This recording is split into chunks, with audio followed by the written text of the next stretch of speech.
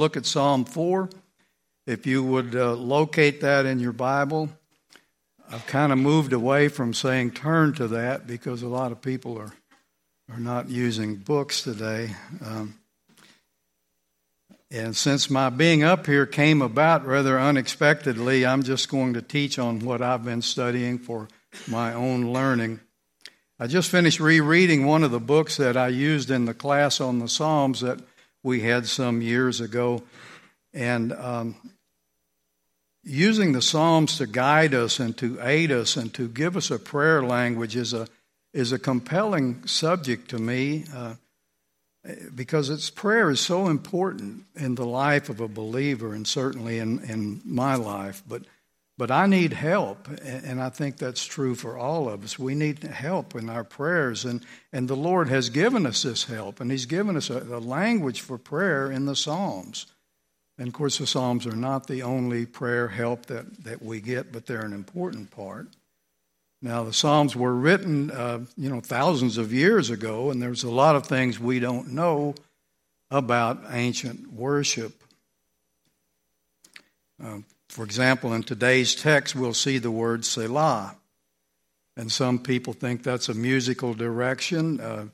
For myself, I consider it a pause. When I'm reading a psalm at home and I come to this word Selah, I try to stop and reflect on what I've just read, to meditate on what I'm reading, and to try to focus my mind more on the text. But in any event, whatever it means, when we pray the Psalms, we're entering into this centuries-long experience of being the people of God. And so as for me, as I read the Psalms, I'm getting some much-needed training in prayer. God first speaks to us in His Word, or by His Word, and we answer in prayer. So if you would, let's stand if you would, and we'll read Psalm 4, and we'll have prayer, and then get into the study.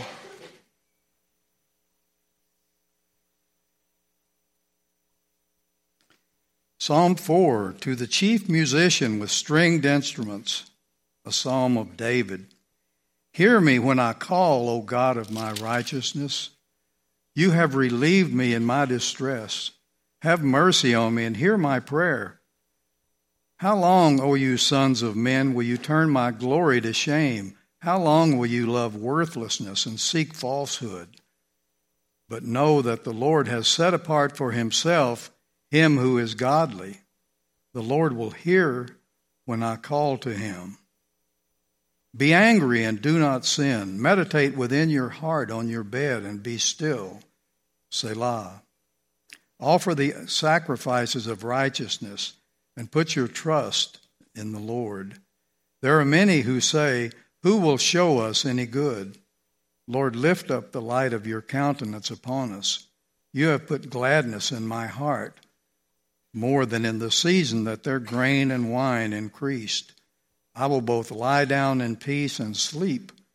For you alone, O Lord, make me dwell in safety. Lord, bless your word to our hearts and minds, we pray, and be with us now. We thank you for the Church of Jesus Christ, and we thank you for the Berean Fellowship. And Lord, we ask that you would bless your people, Lord. Teach us the things of Christ. And we pray in Jesus' name. Amen.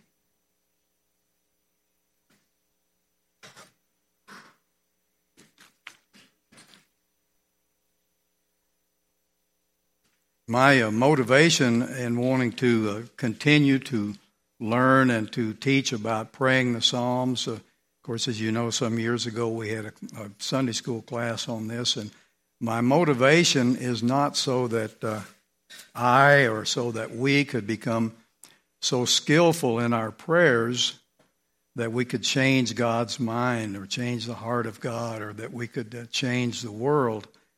No, it's that prayer changes me and prayer changes us as we enter into prayer with the Lord. And allowing God's Word to guide me in praying is beneficial to my soul. And, praying the Psalms takes time and it takes a little effort, but mostly it just requires doing it.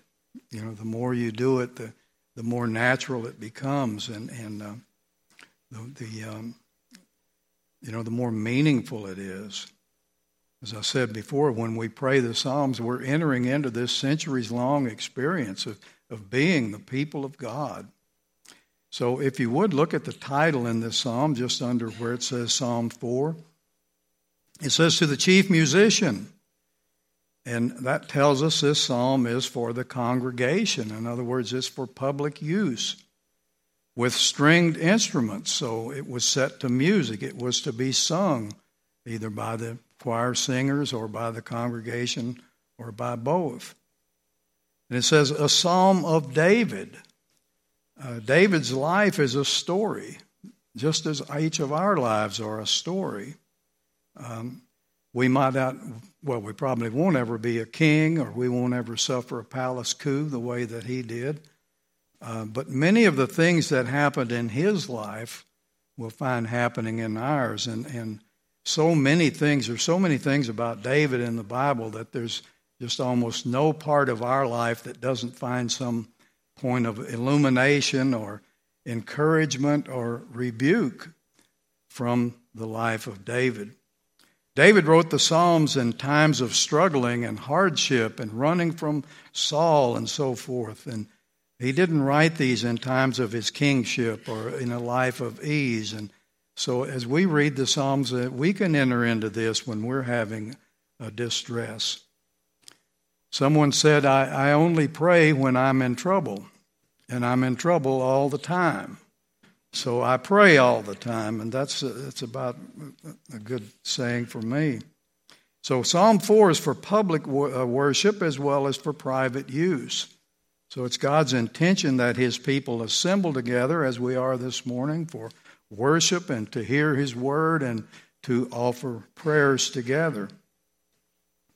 As you know, we have a 9 o'clock prayer time each Sunday morning, and there's a good group that meets, but it's a small group. Sometimes we have 4 or 5 people. I think we had 6 this morning. Sometimes it balloons up to 8 or 9. And everyone's invited, but, it would be good for more to come. I always mention this. We used to have several ladies who would come in and pray with us. But praying together develops a certain relationship and fellowship that wouldn't occur otherwise. When people are praying, you can see what's on their heart. And you know more about a person's heart after you've prayed together for a while. Some of us in there have been praying together for years now. I think most of us would prefer to pray in isolation. Our prayers are usually, when we're just praying in isolation by ourselves, we're usually using a language of personal relationship. And I think we don't like to use that type of language or bare our souls before others, but that's real fellowship when we do it.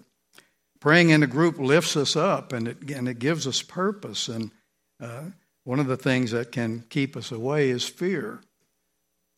So many people have come in one time and to the prayer, or so many people just don't like to pray out loud. And someone called that the tyranny of emotions. We can be terrorized by our fears.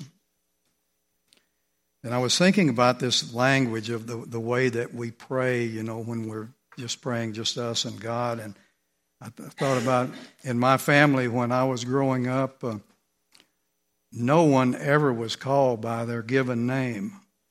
There were pet names for everyone. There were nicknames for everyone. Maybe you've had that in your family. And my grandmother never called anyone by their right name. It was only by the names that she made up for every one of us. And, in the family, that's how we spoke to one another, was in a language of relationship. But we didn't talk that way outside the family. I didn't want anyone to know what my nickname was, you see. And I think as we have a relationship with God, by the Lord Jesus Christ, our private prayers are in this type of language. And oftentimes we don't want to share that. So we're kind of reticent or we're hesitant to come out and pray in public. And of course, there's one other thing too. Don't we all just naturally think that as we pray, everyone else is judging us? Everyone else is judging how we're praying. Oh, this one prays good, this one is. But anyway, I do hope that more of you will come in, and we pray for the church. We pray for one another, and we pray for the needs in the church, and pray for the people who are sick, like our pastor today. So going back to Psalm 4, so here we are in a public setting, and we've read God's Word, and we know that God is speaking to us, and I'm talking about today. But more specifically, He's speaking to each one of us individually. We can't read the Psalms impersonally. These words are like arrows, and they're aimed at our heart. They're aimed at you, and they're aimed at me. So Psalm 4 begins with, "Hear me when I call, O God of my righteousness." Do you ever begin to pray like that? I don't think any of us would unless we had this language here in the Psalms. Hear me, O God of my righteousness. If I'm feeling down and having trouble praying and everything, this first line always gets me in the right frame of mind. God of my righteousness. Often the way that I get down and I get discouraged is to be looking at myself. I can't even live up to my own standards, much less to God's law. And I can forget, any one of us can forget. I can forget that my righteousness is from God. My righteousness is in Christ. It's not in me. The Apostle Paul wrote that he wanted to be found in Christ, not having my own righteousness, which is from the law, but that which is through faith in Christ, the righteousness which is from God by faith. But how often do we forget that? And how often do we think that our righteousness is in the way that we're acting and in our acts and works? If you're in Christ, He is your righteousness. So God is our righteousness, but we need help in praying. And I've said this before, but I don't think that setting out to pray a certain amount of time each day is a good approach. I have certain people and things that I try to pray about every day, but for the most part, I think it's best just to open the Bible, and it can be difficult to settle your mind down and just open the Bible, direct your thoughts upwards, and just be still and know that He is God. And as God speaks to you in His Word, you answer Him in prayer. So we need help, as I said, and the Lord provides that help in the Psalms. So God is speaking to us. He's speaking to you, speaking to me, and we want to answer Him. So how do we do that? Well, go back to Psalm 1, and let's look at that. I think that in this Bible I have, it's on the same page as Psalm 4, so I hope that's the same with you. But Psalm 1, and look at verse 3. This is speaking of the righteous person. It says, "He shall be like a tree planted by the rivers of water that brings forth its fruit in season, whose leaf also shall not wither, and whatever he does shall prosper." It's hard to pray about the abstract.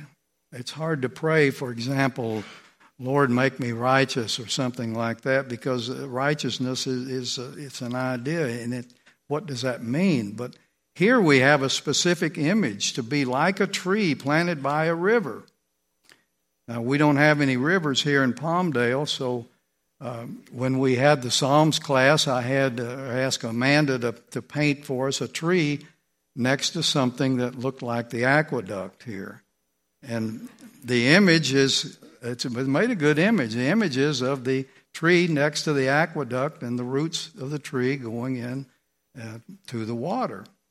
And looking at something visible like that helps us to comprehend the invisible. We read God's Word, and when we do, we're putting down our roots, into the water of life. We're like a tree.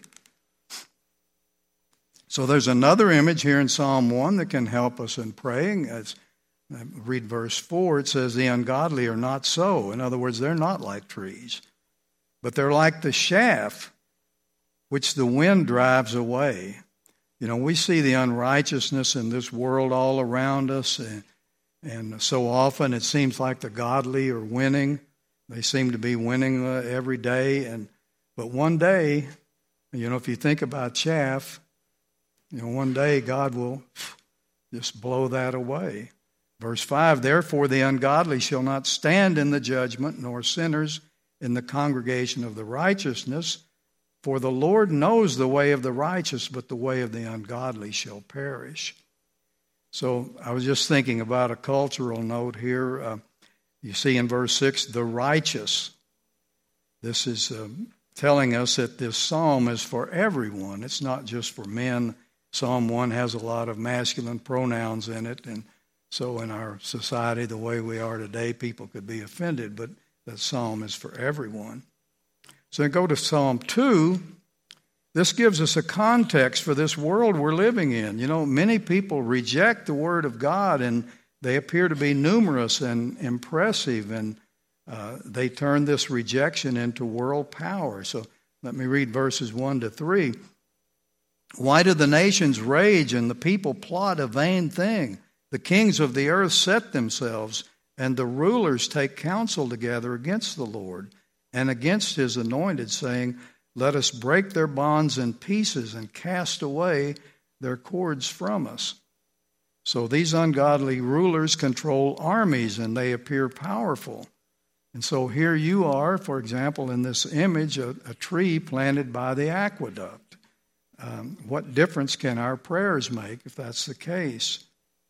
Well, let's read on. I'll read verses 4 to 9. He who sits in the heavens shall laugh. The Lord shall hold them in derision. Then he shall speak to them in his wrath and distress them in his deep displeasure. Yet I have set my king on my holy hill of Zion. I will declare the decree. The Lord has said to me, you are my son. Today I have begotten you. Ask of me, and I will give you the nations for your inheritance, and the ends of the earth for your possession. You shall break them with a rod of iron, and shall dash them to pieces like a potter's vessel. So these verses give us a picture of size. God is very big. He's bigger than all the kings and rulers. And even these kings and rulers that we see today that seem so powerful, they need a Savior as well. I'll read verses 10 to 12. Now, therefore, be wise, O kings. Be instructed, you judges of the earth. Serve the Lord with fear and rejoice with trembling. Kiss the Son, lest he be angry, and you perish in the way when his wrath is kindled but a little. Blessed are all those who put their trust in him.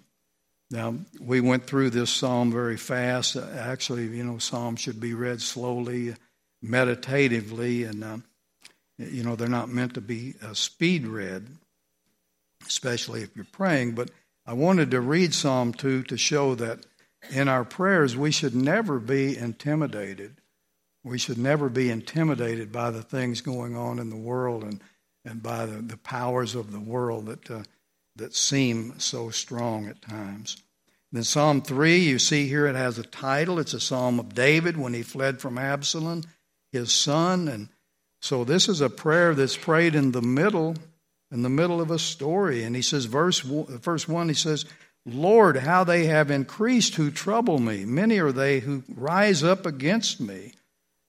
David's life was full of all manner of incidents, some good and some bad. There was conflict, and there was victory, and there was failure. And, you yourselves, each one of us, we're living out a story, and we may have many of the same, our lives may have many of these same aspects.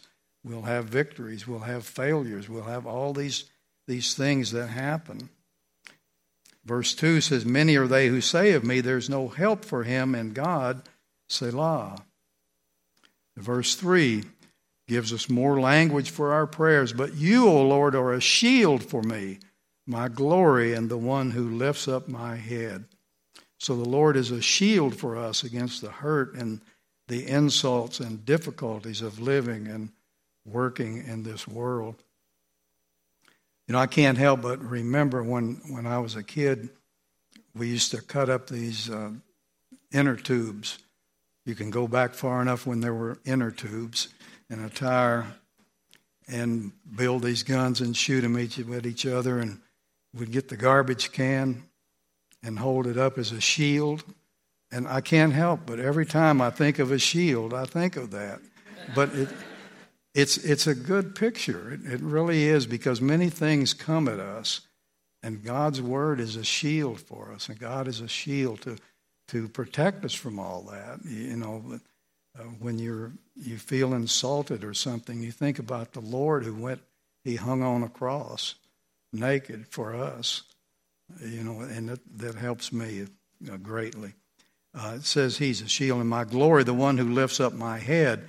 Jeremiah 9:20, let him who glories glory in this, that he understands and knows me, that I am the Lord. So we glory in the Lord. And what I wanted to do in reading the Psalms 1 and to Psalm 3 was to give you some references to have in your mind as you're praying. We need our roots down in God's word to be like a tree, to be taking that water, and that we can bring forth fruit, as that verse says. And as you get older like me, you think about that his leaf does not wither. It's easy to wither up as you get older. And you will without God's word. Any of us will. And we think about God, he's very big. He's bigger than anything in this world. He knows our struggle. And he's given us language to pray. Like, Lord, you are my shield. Lord, you are my righteousness. It's just all through the Psalms, there's all this language that we can use. So back to Psalm 4, verse 1 says, hear me when I call, O God of my righteousness. So we have this emphatic beginning, but notice the quiet ending. Look at verse 8, the last verse. I will both lie down in peace and sleep, for you alone, O Lord, make me dwell in safety. So these two verses sort of form an envelope, and in that envelope is a great prayer that we can use to help us in our praying. So we'll go on in verse 1. The second part of verse 1 says, you have relieved me in my distress. So here David is remembering things that God's done for him in the past. It's good to go back in your thinking about how the Lord has cared for you in times past, and to think on answered prayer. And every once in a while you may think that you're in an impossible situation, and just think about where the Lord has brought you from. The older you get, the more you can do this. But you think about all the times that you thought you were in something impossible, and the Lord gets you out of it. So we need to think back on all these things that the Lord has done for us and give him thanks. And then he says, have mercy on me and hear my prayer. We don't take God for granted. He is a creator and we are his creatures. Now in verses 2 and 3, we have the first of three contrasts that appear here in this psalm. So I'm going to read verses 2 and 3. How long, O you sons of men, will you turn my glory to shame? How long will you love worthlessness and seek falsehood? Selah. But know that the Lord has set apart for himself him who is godly. The Lord will hear when I call to him. So David was God's chosen king of his chosen people. And to attack David was in the same category, as you remember when Pastor Darrell taught recently about Ishmael mocking Isaac when he was born. It's mocking God's providential rule on the earth. When you attack God's anointed king of his anointed people. But people were doing that. He was under attack all the time. But the godly in verse 3 there are those who acknowledge God's rule. And acknowledge God's rule not only in this world, but in their own lives. And this acknowledgement releases us from anxiety and brings us into grace. And we can thank God for setting us apart and for bringing us into the family of God. If you think about God's sovereignty and man's responsibility, You know, the sovereignty of God and God's election and choosing us gives us great comfort. But then our responsibility keeps us from being lazy and being lethargic and just taking things for granted. God is sovereign and He's chosen us, but we have a responsibility to go with it. And knowing God should bring us to prayer, and that is prayer with thanksgiving. Our prayers should always be with thanksgiving. You know, if you look at how the Psalms are structured, most of them start out with the psalmist angry about something, or he's complaining about something, or, you know, something's going wrong. But by the end of the psalm, he's giving praise. He's giving thanks to God. Now, the second contrast, verses 4 and 5, it says, "Be angry and do not sin. Meditate within your heart on your bed and be still. Selah. Offer the sacrifices of righteousness and put your trust in the Lord." So this is an evening psalm at the end of the day. You know, each day we've probably had things that didn't go the way we would have liked. You know, some things always go wrong. And so if we look at our day, at what happened, at the things that went on, we might be angry. But we're not in charge of the universe, and we need to remember that, and we need to acknowledge that God is in charge. And no day is perfect. Hardly any day even comes close to it. So, you know, we don't often have righteous anger. We probably think we do, you know, that all of our anger is righteous, but the righteous anger is the type of anger that Jesus had when He went into the temple and He saw all the merchant activity going on and all the things. He was angry about God's temple being profaned. But it says, "Be angry and do not sin." So I think we need to face squarely the worst of the day and not to overlook our own flaws, and don't be planning revenge. Do you ever go to bed at night and plan revenge? Think how you're going to get even with someone? I think we've probably all done that, haven't we? But don't do that. David's saying don't do that. Meditate within your heart on your bed and be still. Just be the person that God made you to be. Offer the sacrifices of righteousness, you know. Give God the sacrifice of obedience and of trusting Him. And when you give that sacrifice to Him, see what He'll do with it. You know, He will do good things with it when we give Him obedience and trust. The third contrast, verses 6 and 7. "There are many who say, 'Who will show us any good?' Lord, lift up the light of your countenance upon us. You have put gladness in my heart, more than in the season that their grain and wine increased." This is a contrast between those who are not satisfied with what they have and those who are full of thankfulness for what God has given them. You know, it can be looked on as the difference between spiritual immaturity, you know, those who are unhappy with their lot in life, and contrast that with the spiritual maturity of people who are happy with what they do have, and they're happy with what God has given them. And think how wonderful that is to have a heart of gladness for what God has done for you. You know, that is such a wonderful thing, you know, when sometimes you realize how good God has been to you and you have the joy of the Spirit. That's way better than grain and wine. You know, they run out. I always think about back in my working days and so forth, I bought a lot of new cars, and almost every one of them's in the junkyard now, you know, because the things of this world don't last, but the peace of God and the joy of the Lord lasts forever, and no one can take that away from us.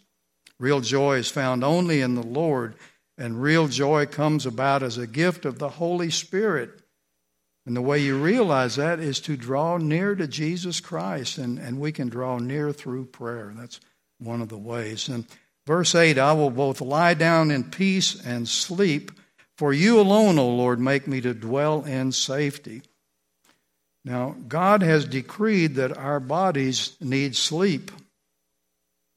And in these bodies, we will never arrive at the condition where we're beyond sleep and we don't need it anymore. We might even be able to come and listen to a sermon and stay awake for the whole thing. Often when we're young, we don't want to sleep. You know, we want to stay in control. We want to keep doing things. whatever it is we're doing is so interesting. I've been reading a lot about young people who become addicted to social media, and they become addicted to playing video games, and they just want to play day and night. My grandkids never wanted to go to sleep, especially on Saturday night, when you got to get up the next morning and go to church. Oh, Grandpa, let us stay. We'll get up, I promise. You ever hear that from your kid? I promise I'll get up. But I remember one time, one of my grandsons was 16 at the time, and he went to bed at 10 o'clock. That was my house rule. And the next morning, I had to literally drag him out of bed at 8 o'clock. And he was so sleepy, and he couldn't keep his eyes open. And I thought, how can anybody sleep for 10 hours and be that sleepy? I was getting kind of old, I guess. It took me a few minutes, but I realized that somehow he had played games all night, and I had to make some changes because, if you can imagine, I'll never forget that scene. I'm thinking, 10 hours of sleep. But, there's a different situation with older people, and I've been experiencing this myself. A doctor's assistant, my doctor's assistant, told me that almost all of their patients who are my age and older are taking tranquilizers. And that kind of shocked me. But, sleep is harder to come by as you get older. And I'm speaking in general terms. This is not true for everyone. But the older you get, as you get older and you see your family died and all of these things have happened, and you have to face life. You have to face life realistically. And it can be scary, when you're 75, when you're 80 years old, it can be scary. And to grow old without the Lord, I don't know how people do it. Because you can see when you're young, you're invincible. But when you get older, you're no longer in that condition. But so let's say that going to sleep is not only a biological necessity, it can be an act of faith. To trust in God and just lay down and say, Lord, I've done the best I can, and go and lay down and go to sleep, People who live by faith can welcome the evening and can welcome sleep. And again, I'm speaking in general terms. I think about if you've ever seen a hospice situation, where a person's dying. I think the daytime is better, and you can open the windows and bring in the sunlight and all that. It's much better. But the point is, and I was thinking about what Pastor Darrell taught about Abraham, Genesis 25:8, and where it says, Then Abraham breathed his last and died in a good old age, an old man and full of years, and was gathered to his people. And Pastor Darrell taught that even though Abraham had hard times and he had a hard life, he was satisfied. He was satisfied with his life. It sounds like he was ready to go. And it wasn't his wealth that brought him satisfaction. And Pastor Darrell asked the question, how many people can say that on their deathbeds? So even if you haven't lived an exemplary life, we need to remember that all have sinned and fall short of the glory of God. And isn't it wonderful that we can be justified, made as if we never sinned in Christ, and we can be forgiven and have peace with God through faith in Jesus Christ. So as we come to the end of this short teaching on prayer, let me just ask Pastor Darrell's question: do you have peace with God? Do you have you confessed Christ as Savior? Is God convicting you of guilt with regard to sin? Jesus came to seek and to save that which is lost. So if you haven't professed faith in Christ, let me tell you, Romans chapter 10, verse 9 says, if you confess with your mouth the Lord Jesus Christ and believe in your heart that God raised him from the dead, you will be saved. So let me urge you to believe God's word and believe on the Lord. So we're going to have prayer, and at the end of this, let's go ahead and pray, and we'll go over the plan of the day again. Lord, we thank you that Christ is our hope, our Savior, that he is the God of our righteousness, Lord. Our righteousness is in him. Teach us to pray, Lord, and may we have communion with you through our prayers and our praying together with one another, and, Lord, in our being members of your church, being a part of your church, Lord. May Jesus Christ be glorified among us. And we pray in Jesus' name. Amen.